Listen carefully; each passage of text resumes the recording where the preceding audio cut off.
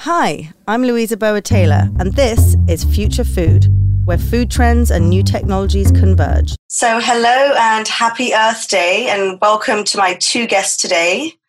Kees Jan Hollander, the Global Director of Farm Relations at Danone, the French food company we all know for their yummy yogurt and dairy products, and Yasir Koka, the founder and CEO of Connectera, an AI-backed data and analytics company focused on the ag industry, and full disclosure, an Ag Funder portfolio company. So how are you both? Happy Earth Day.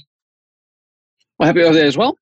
Thanks for having us, in particular here. So it's an honor and privilege indeed on this special day, I would say, because how often can you say it's Earth Day, right? Right, exactly. And I appreciate you both. This was very last minute. I had a wild idea on a Monday evening, America time. So thank you so much for getting together last minute. So what did you both have for breakfast today? And has that changed at all since the COVID lockdown? To be honest, it did change indeed after COVID-19 hit us, because if I counted well, this is the 6th week that I'm, at home office. That we are restricted on travel here in the Netherlands. Because normally my mornings are starting quite early, because I have a travel to do towards the office of Danone, which is in Hoofddorp. And so I start early, and then I normally prepare oats. So oats prepare the night before, so night over oats in the morning, which keeps me going in the morning. But now I don't have to commute. So I save that hour and I do the traditional Dutch breakfast with a sandwich and a coffee. So yeah, it did change. It did change. What about you, Yasir? Oh, yeah, that's a tough one for me. I actually don't take breakfast. So I pretty much just, go straight over onto lunch. But then I have, I think a relatively heavier lunch than the typical Dutch do. So I don't do the sandwich with the cheese thing. It's just not enough for me at the time. But no, it's normally just a cup of coffee, cappuccino. So that just kicks my day off. Boring answer, but that's there's lots of people that skip breakfast. I'm sort of firmly in the camp of breakfast is the most important meal of the day, but increasingly learning that fasting is actually very good for you, and maybe skipping breakfast is not a bad idea. I usually have yogurt and granola and fruit, and relevant to this conversation, but we have had a few yogurt shortages where I am here in Connecticut, and also just not wanting to go to the supermarket so often, it's been running out a lot. So I've been having to replace that with milk. Not thrilled about it, but there's worse things. Yeah. Exactly. You directly feel the impact of what's happening currently in the world. Exactly. So it's a funny day in a way for it to be Earth Day. I feel like, I wouldn't blame a lot of people for not knowing that it's Earth Day. A lot of people don't even know what day of the week it is right now. But, it is Earth Day. And of course, it's very important for us to continue focusing on sustainability initiatives. And both of you, the reason I got you on was you've partnered on a regenerative agriculture research project for the dairy industry called Farming for Generations. So can you give me a bit of an update on how that's going? I can do that maybe, and then you elaborate on it, Yasir, as one of our partners. Maybe to start from the beginning, indeed, within Danone, we had the initiative already for, let's say, at least a couple of years, where we said, our farmers, the farmers that supply us with all the good things we need for our products, we want them to support all, let's say, in the beginning, we spoke a lot about sustainability. How can farmers improve sustainable practices? When you do so, and that's specifically my job as well, is going to a farm and explain the things he can do that make sense on his particular farm there in his region, in his part of the world. And when we did so, we said, okay, there's so many good things out there. So in the last, I've spent now 5 years within Danone. Most of my time I spend on explaining to farmers practices from others. But the farmers ask me a question, so how can I do so? And I'm explaining, I know a farmer here and there who does it like this, and he has good benefits. So the fact that farmers can learn from farmers is quite strong, right? And then on the practices of sustainability. And then we had a discussion inside our team where we said, for a certain point, we need to make it bigger. Because we as Danone, we like to take the products of the farmer to put it in our product, right? And milk is a key one for us. But if you look at, there are more stakeholders there, and can't we not cooperate with those stakeholders on the farm as well. And you've got the farmer suppliers, you've got the veterinarians, you have the people who work on the field, right? So the seed supply and throughout that chain. So we came to a search for partners who had the same vision, the same strategy on sustainability. And nowadays we like to call the term regenerative agriculture, right? To change what is broken, to heal what's broken and to keep what is good.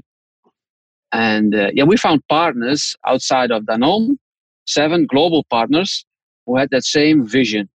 And that's where we started off officially March of last year in 2019. We signed and we started and we had a kickoff. We had several workshops, and the partners bring in their expertise, their case studies, things they can support the farmer's portfolio. And currently we are in the progress of going to countries back again by sharing, okay, so we have found where we can support farmers. And now we go there with the designated partners or a group of partners. So that's a bit the technical story and background of how it started and where we are today. Why does Danone want to be more sustainable? Well, we rely heavily on the farmers that produce our products. I mean, in a shortcut, I can say if farmers run out of business because, there's no more water to feed the cows, feed is not growing, climate is changing, we cannot source any milk anymore. Basically, we've run out of business. So yes, from a business perspective, that is one. And second, it's in Danone's DNA that we said our responsibility to the community does not stop at the factory gate. We have a clear responsibility towards our suppliers. And that's already for many years that we are working with our farmer suppliers to make them more resilient, make them more sustainable, make sure that they will have the opportunity to run a business. So it's both business as well as social responsibility. Why do you think more corporates in your industry aren't pursuing similar initiatives? I wouldn't say they aren't, because if you look across the board, I mean, there's many, many great initiatives from many other cooperatives. You certainly seem to be a leader in this. We like to call ourselves a leader, so I take the compliment. Thank you very much. No, I think it's also the very strong belief of our CEO, Emmanuel Faber. He really activates all of the company, and basically in his own words, he says we need to be an activist. We need to be an activist in this regenerative agriculture because, as you see, our vision of Danone is one planet, one health. The link between what we eat as people, what we have for breakfast, the choices you make there is the decision that you make in what planet, what earth we want to live on. So he's really promoting that very heavily inside our organization. Fantastic. Well, let's dig a bit more into Farming for Generations and how it works and how Connectera is involved there. So you're collecting the data that these farmers, from the practices that many of them are already using, and you're using that to help communicate that to others? Just a little segue from what CJ was just saying about one planet, one earth. And, our company is called Connectera, which is Connected Earth. So it's an interesting thing going on there. I just thought about that. Look, so our role within the F4G consortium, so as Christian mentioned, it's a consortium of 7 global entities, and we are one of the smaller startups in there. And when you're trying to tackle a problem as complicated as regenerative agriculture, one of the things is to look at the interactions of different aspects of farming. You're really trying to create kind of a data model of a farm. So you're looking at the interaction of animals with soil, feed, practices, access to water, different types of genomics. How is it impacting the behavior of not only the animals, but also of the land in general? And overall, you're then trying to figure out ways to improve certain KPIs. So if you want to improve the greenhouse gas emissions per, let's say, hectare of land or per kilo of milk, this is all a perfect problem for you to apply advanced analytics and machine learning on, right? Because you're talking of huge volumes of data, even from small farms. And for a company like Danone, which is one of the largest milk processors in the world, 56,000 suppliers globally. And you're talking of huge volumes of data, number one. So that's kind of where we come in. Our expertise is really around the dairy sector, applying advanced analytics and machine learning. The second part of where we're looking at is essentially being the glue between the different entities and providing the platform for farming for generations so that we can have effective sharing of data, insights, analytics, as well as the best practices and identifying what they are. It's a complex problem. It's not an easy problem to solve. And that's also why this is not something which the consortium believes is fashionable and, we'll do it this quarter and we'll forget about it next quarter. This is a 3-year commitment from every partner coming into Farming for Generations. And we're humbled and very excited at the same time. So it's 3 years, and then at the end, you want to have a set of guidelines, potentially, that you can send to all your suppliers. Would they be mandated to adopt some of these practices, or how will you utilize those guidelines to get more farmers following those practices? Exactly. We will not mandate that that's how we work, right? We have a direct supply chain of milk for our farmers. The way we have worked always, and we continue to work, is that farmers need to do what they do best. They know how to farm. We're not going to sit on their chair. But we would like to work with them in a way of a partnership that we can show to them, say, okay, well, this is how it could work, right? And we are already starting to, on a small scale, with a selective group of our suppliers, to already disseminate the knowledge that all of these partners in the consortium have already brought together. Because you can imagine with these global partners, the amount of knowledge already is enormous. What is key, and the question that I get a lot when I'm on a farm, is that the farmer says, yeah, of course I want to work on this Reg Ag. But please tell me, where do I start? Right? That's the basic question that many of the farmers have. Sure, I want to work on soil, but here in my region, in this part of the world, tell me, what is best? So we're really working on let's say, a set of guidelines as well, that always that a farmer has some sort of guidance based on his region, farming model, some of the basic KPIs that he has on his farm, that he can start with the low-hanging fruit. I know it's very popular saying, but easiest things first, that have the best impact on all those strategic KPIs on his farm. And then he can work with that. And then we would like to continuously evolve that throughout the partners, right? So that they have access to this kind of guidance towards their improvement. And so it would be guidance initially. Would you ever provide them with technology that can help with this, potentially give them subscriptions to Connectera or other technologies that could be helpful in how they measure the impact of these practices, how they actually implement them on the farm? Absolutely. In case Jasser is here, we have an agreement with them in this partnership, right? That if it makes sense to a farmer to work on the collecting of this data, but also the services and the products that Connectera provides, yes, we say, okay, we have a global agreement with Connectera. So yes, Mr. Farmer, Mrs. Farmer, please use this technology. But in the end, it's their decision. It's the farmer's decision. We bring them and we show the ROI and then the best practice. We can bring them to other farmers that have success, right? Go ahead, talk to them. But it's you, make the call. Mm-hmm. The elephant in the room at the moment is obviously COVID-19 and its impact on the dairy industry. I'm not sure if it's, been the same in Europe, but we've had so many headlines over here about all this milk being dumped into fields, and it's pretty devastating to see what's happening there. So what does that mean for the industry overall? I have several questions here, but just linking on from what you were just saying, in terms of affordability for farmers to take on some of these practices or to afford technologies that can help them, where do you see that shaking out and thinking about their priorities? No, first let me say indeed that it's horrible to see that this is happening. First of all, for everybody, for the farmers who do the hard work and then just open the bulk tank and let it flow, that's horrible. But also the further in the supply chain, they all have commitments to these farmers, to their consumers, right, to deliver, and they can't for multiple reasons. So those are horror decisions. I mean, so far. We are lucky in a sense. We had not had that kind of event until today. I think part by the reason, as I said earlier, we have a direct supply of milk. So we know the farm, so-called almost like a partnership with the farmer supplier, right? And it goes as strong that in large regions like Europe and United States, we have a very strong relationship with these farmers, is that we have a long-term contract with them. And a long-term contract does not mean only that, well, we're going to take your milk for this period of time.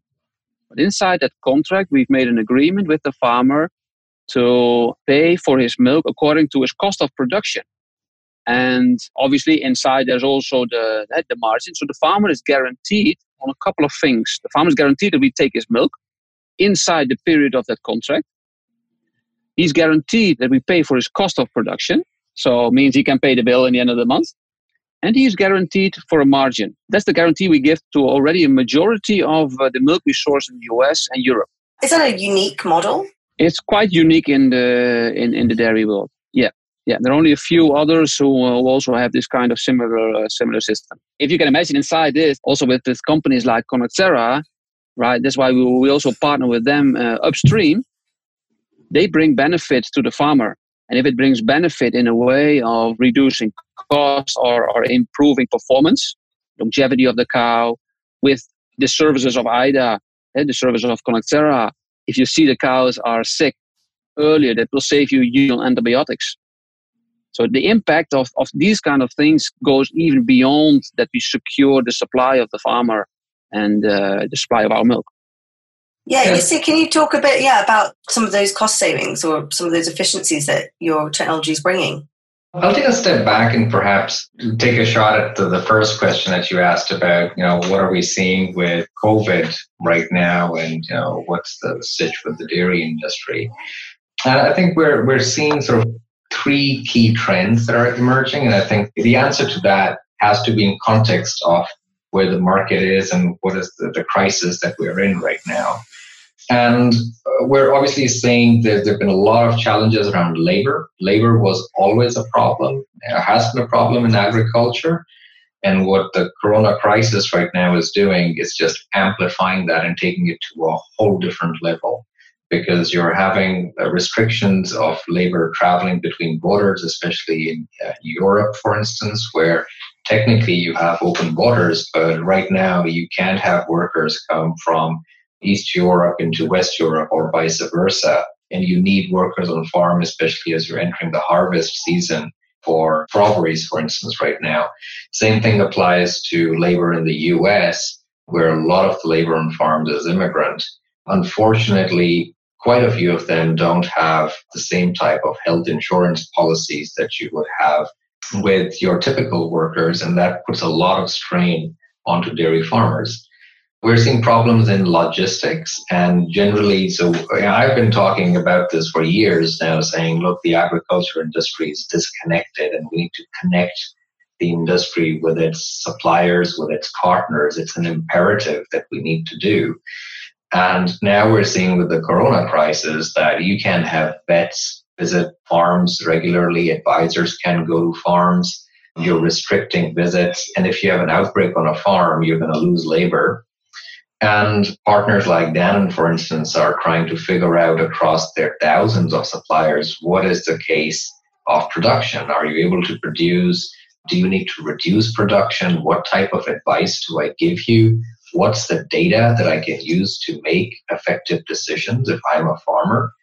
And these are some of the things that we're seeing just completely amped up in the crisis.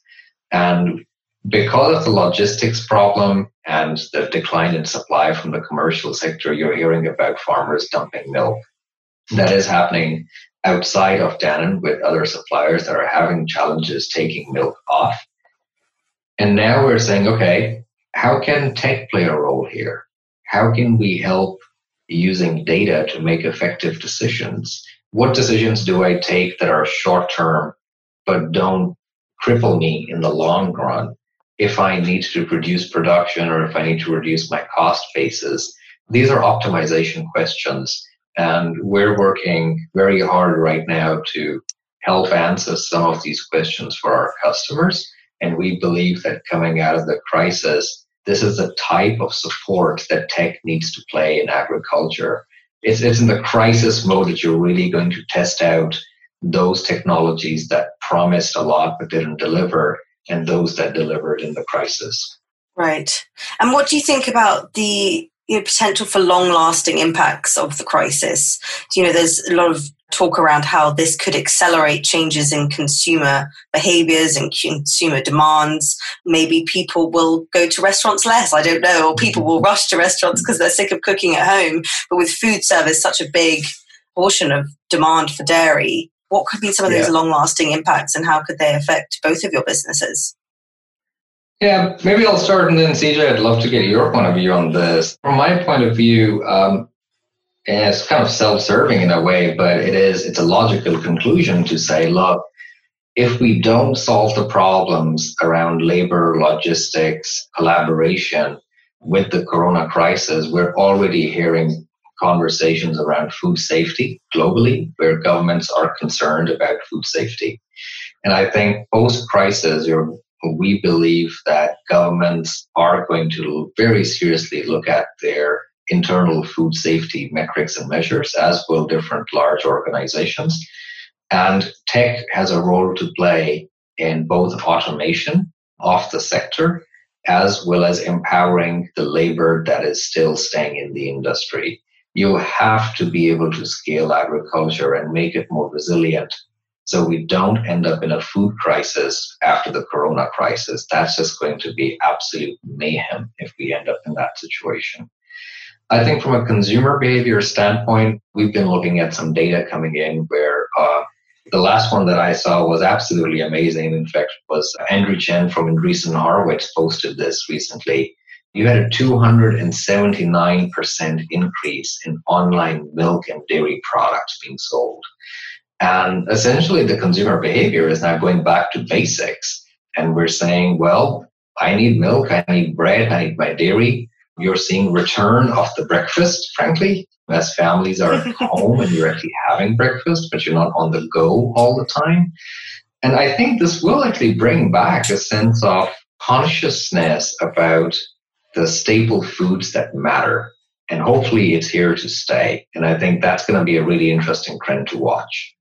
Fully agree. And if I see it from our perspective as a global food company, obviously we are impacted. If we look at just this week, the first quarter results were presented as a company. Yeah, sales were up with close to 4%, over 6 billion in the first quarter, which like for like is a huge increase. But that will be different in Q2. That obviously with all the lockdown everywhere, because next to toilet paper, people were buying a lot more other things as well, and amongst that was the dairy products. But no, I think already what we see is that this will impact and will also accelerate the need for local production. We already saw a high demand from consumers saying, okay, I would love Danone yogurt, but I want it to be produced locally. From our side, we see as well things are changing, and we do have the feeling, and the first signs are there, that things are changing. We do see that the sales in Q1 was up tremendously with close to 4% in our sales, where we reached over 6 billion in the first quarter. Obviously, it will be impacted in the quarters to come, right? Because people were at home. They were not only collecting toilet paper, it's also some food in stock additionally. That's on the short term, but already for a longer period of time, we do see already that the things of the consumer, how they buy the products and what they look at was changing. They were looking now more at local produced products, really local meaning from their home country, right? We have in some cases, like in Europe, we've got specialized factories, but at a certain point, there were groups of consumers who said, no, I would love to have Danone products, but from my own country. Right, so already this local production, that's really already impacting. So that's something that I like to keep in mind. And yeah, for us, that's why I say we have a direct supply of milk. We source milk around our factories, right? And roughly that's a range of, we always say 300 kilometers. So yes, if the factory is in the country, you can be sure that the milk is coming from that country, right? So that is already there. And for me personally, I see already the change here at home, because now with the lockdown, I live in a small area. There was not yet established real delivery service from the grocery stores. But now all of a sudden, this is popping up. And to be honest, earlier this week, I had somebody who was starting to sell vegetables, knocking on my door saying, hey, would you like to buy some vegetables from me? Because I've got an oversupply. Sure. Are you think of turning this into a business? He was like, yeah, I think I do.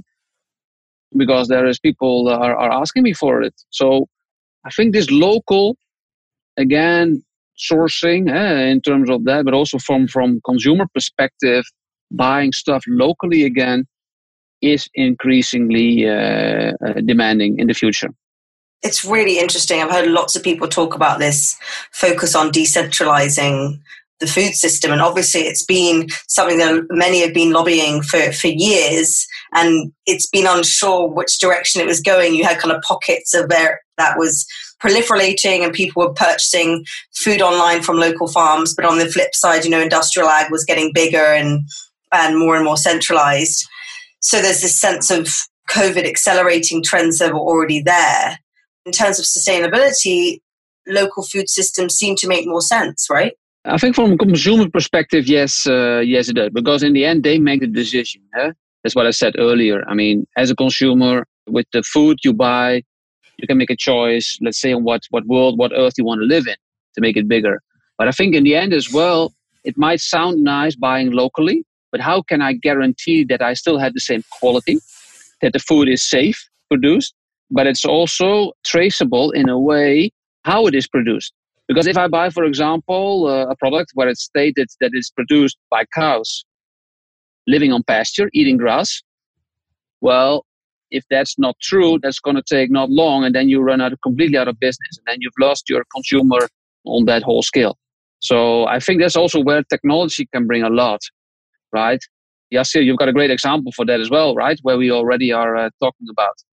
Yeah, so on that one, so obviously we've got an interesting sort of proposition on that we're working in with Dannon and with their processors, which is really looking at, again, can we use data to provide this evidence? I think there have been certain cases in the US, for instance, where not being able to provide evidence of consumer claims of where food is coming from, how it's grown, has actually led to some pretty serious complications for food processors. And I think it really goes to show how serious consumers are about this. And again, I think this is where data doesn't lie. It really brings you the evidence that you need without going into specifics on the roadmap of what we're planning on doing right now. We're looking at new types of data sources, let's say broadly vision-based, where we can provide evidence to consumers and really support the compliance and building standards for the industry. And to be able to do this at scale, and I think that's the other big thing, is that you don't want to be doing this for one farm or two farms. You really want to be able to do this at scale to provide that transparency to the end consumer. Yeah, definitely. So bringing this back to it being Earth Day, it sounds like COVID is, as we mentioned, accelerating certain trends which could have beneficial impacts on the sustainability of the industry overall. It sounds like, you're very much dedicated to your Farming for Generations initiative, and you're locked in for 3 years with that, with Danone. And of course, you are a B Corp, so it sounds like this is very much close to your mission and very mission aligned. But what about food and agriculture companies that have been trying out some sustainability initiatives, looking at regenerative agriculture for a portion of their fields? There's obviously a certain cost that goes into this, and you're moving away from the way that your supply chains have worked in the past to experiment with some of these things.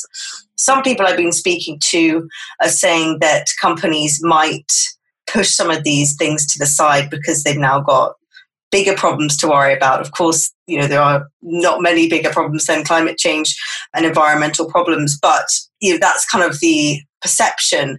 What do you think of that? Are you guys concerned that sustainability could be sidelined in the wake of COVID, or do you think that there's an opportunity for it to become even more important? if sustainability wouldn't have brought benefits to the industry, it wouldn't have flown in the first place. I think if you look at farmers or dairy farmers in particular, you don't tend to see farmers doing things for the sake of it. I think sustainability in its fundamental definition is also financial sustainability and returns for the farmer. We want to be able to change the way that we farm that's good for the planet, for the animals, and for the consumer. But you can't forget the farmer in this equation. So I think if you approach it from the point of view that it's actually good for all participants, which I firmly believe it is, it doesn't change anything in the COVID scenario. And we should be thinking long term, because the corona crisis, whilst it's a big one. Nobody saw this one coming, but it will be over one day. Whether that is 6 months from now or 12 months from now, the world will recover. But if we don't pay attention to what we know for a fact is coming in 15, 20 years, where you have climate change, you know that there's an impact on the food crisis, you can't just say it's going off the agenda. We were having this conversation with Dan and let CJ sort of talk about it. And across the board with the other customers that we're working with, we're saying actually almost a re-entrenchment and saying, no, we're keeping this on the agenda. We're going to continue to work on this. If nothing else, this crisis is just showing us all the things that we need to do faster. Yeah. Regenerative agriculture is something for the long term. I mean, I've been in the dairy industry my whole life, from family off, and you see changes in the egg itself are always changes in the long term, right? And this is something, as Yasser said, the impact, of course, is tremendous. I mean, nobody saw it coming, and it impacts on all sides in terms of business, everywhere. But in the end, it's about the bigger topic. If you look inside regenerative agriculture, which is really important, is taking care of your soil, for example, but also taking care of your animals, making sure that the people who work with the soil and the animals are to make a living, right? Because then it brings also resilience, but then it also brings, well, at a certain point, also prosperity in the regions. Because what we've learned from the past is that in the end of the day, it's always the farmer who leaves a village the last, right? If everybody has left, schools are closed, even the church has closed, then the farmer is still there. He's the last one to leave a village or an area. So he will always be there. And I think that strong belief, if you can work with people who have that close to nature, ability to work with nature, I think then we're all on the good way to both provide healthy food to all the people who need it in the future, now and in the future, but that you also can nurture the people who do so, who produce that food, right? So not only the quantity, but also the quality, and the people who work with that. That is something for the longer term. We've had the talks also inside the partnership and all the partners in Farming for Generations, and we've asked them the same question, does anything change, right? And everybody was like, no, this is for the long term. Well, for multiple reasons, we took the project for 3 years, right? We cannot sign for eternity. So that was very clear. But all of them, one by one, said, no, we continue. We need to work on those KPIs. We need to work to support farmers to improve their practices. That's fantastic news. Well, thank you both so much for speaking to me again on short notice for today, which is Earth Day. And thank you for bearing with us on the technical issues for those of you who are watching. It's been really great to speak to you, and I look forward to catching up on how Farming for Generations goes for the next 2 years. You've been listening to Future Food with me, Louisa Burwood-Taylor. For news and insights on the food tech and ag tech industries, go to agfundernews.com. And if you enjoyed the podcast, please subscribe and leave a review.